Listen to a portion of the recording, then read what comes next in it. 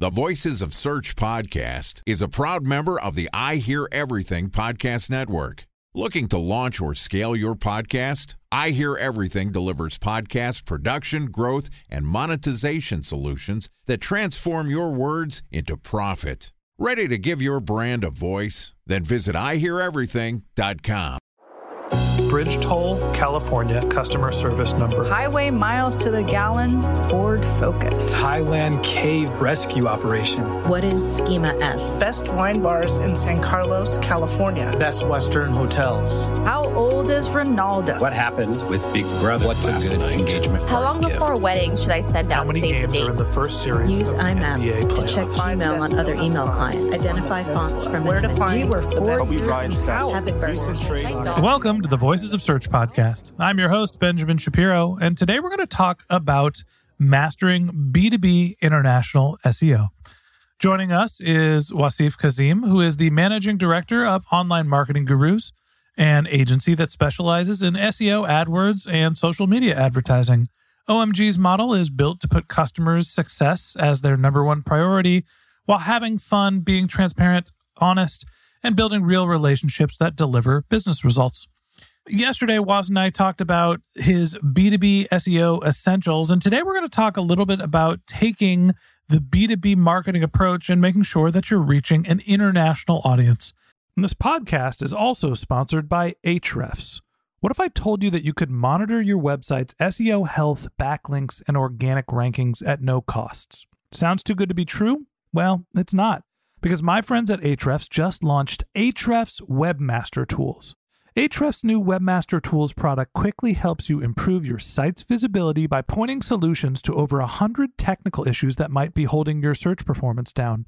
Plus, AWT monitors for backlinks so you'll know the most linked to pages and how those links are affecting your rankings. And AWT shares what keywords your website ranks for and compares how you stack up against competitors for key metrics like search volume, keyword difficulty, and traffic value. Look, monitoring your website used to require multiple expensive tools. And now, thanks to Ahrefs, that's not the case anymore because AWT will help you monitor your SEO health, backlinks, and keywords for free.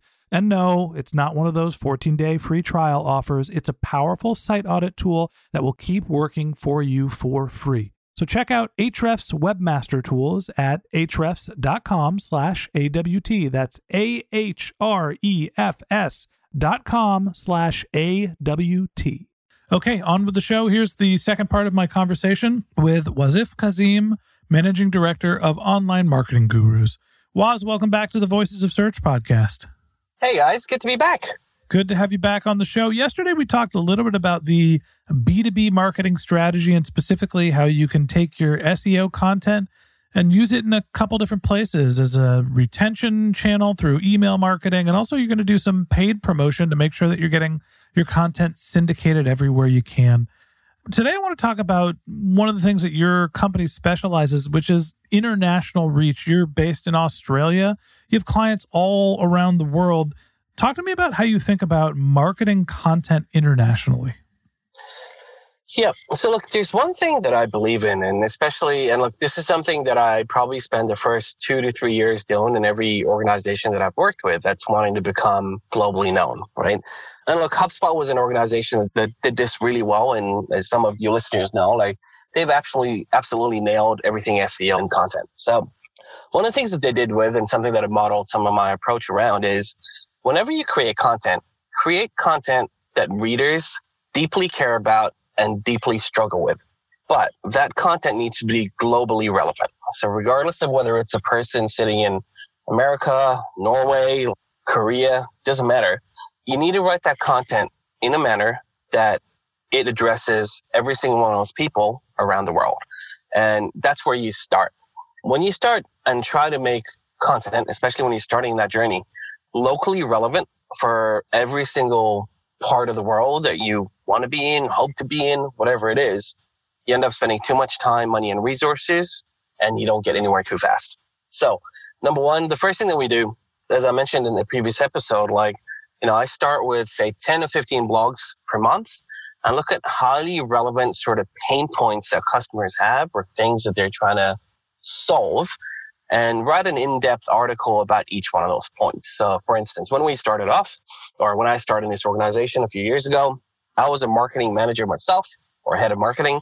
In my previous role, one of the biggest things that I struggled with is, should I in-house my SEO or outsource it, and why?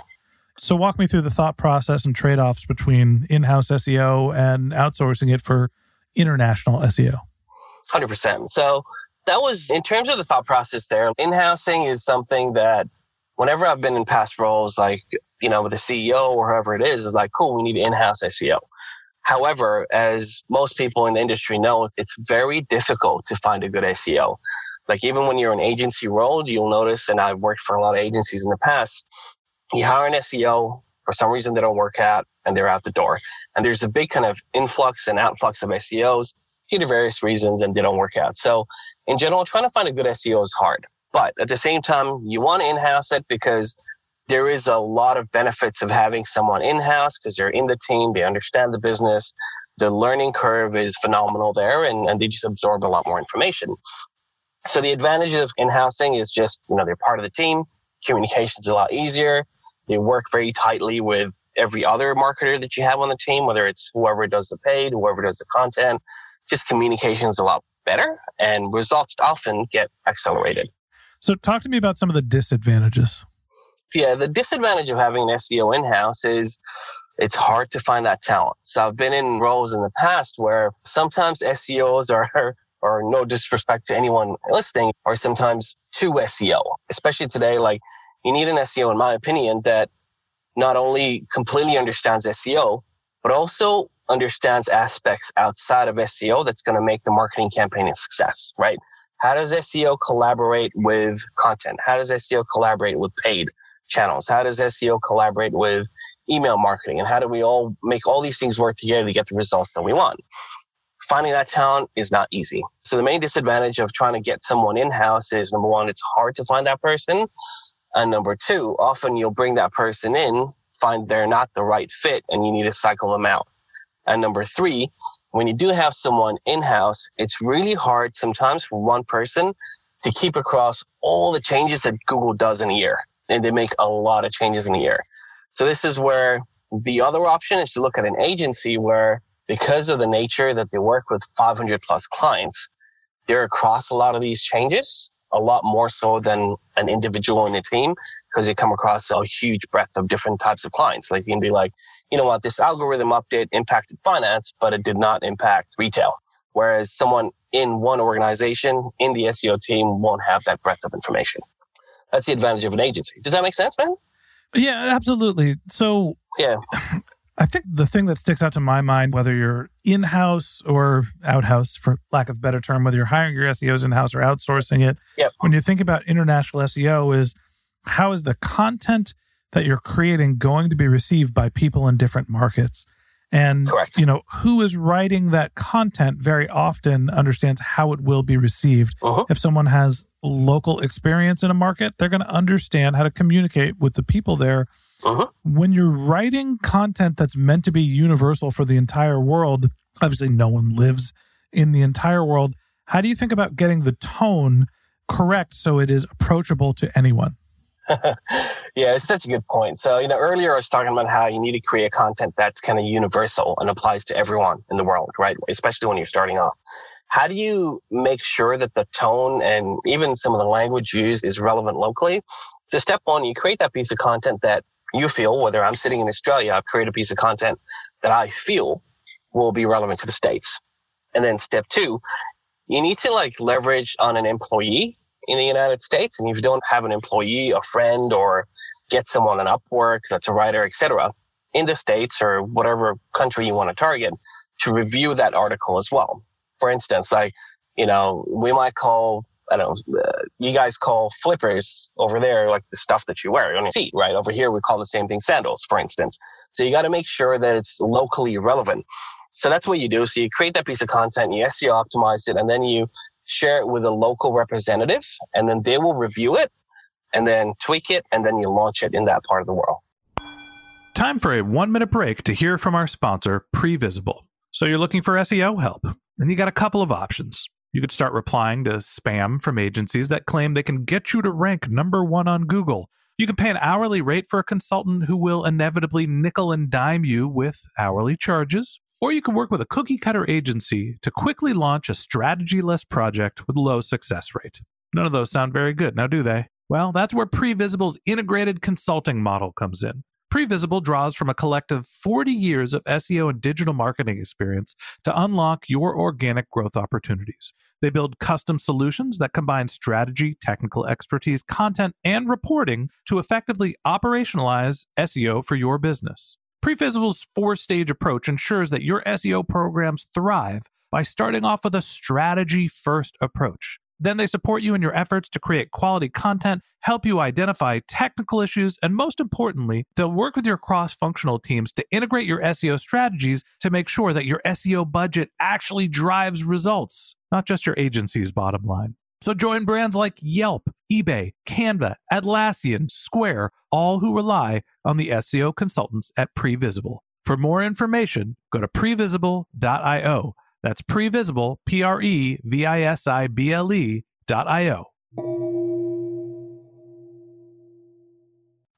So as an agency working on international SEO, when your clients come and say that they don't have a specific market that they are broadly targeting, that they're trying to reach everyone in the world, or they're relevant, do you advise them to pick specific markets that are the largest markets and write for them? Or are you trying to basically create content that is universally approachable? Look, in general, our advice would be, where do you make the most money first? Let's focus on that region first, right? So, for example, if an organization naturally has most of its customers in the United States, then we would focus on ensuring that their SEO efforts in the United States has a fantastic ROI to begin with. So we'll let that run for 3 to 6 months.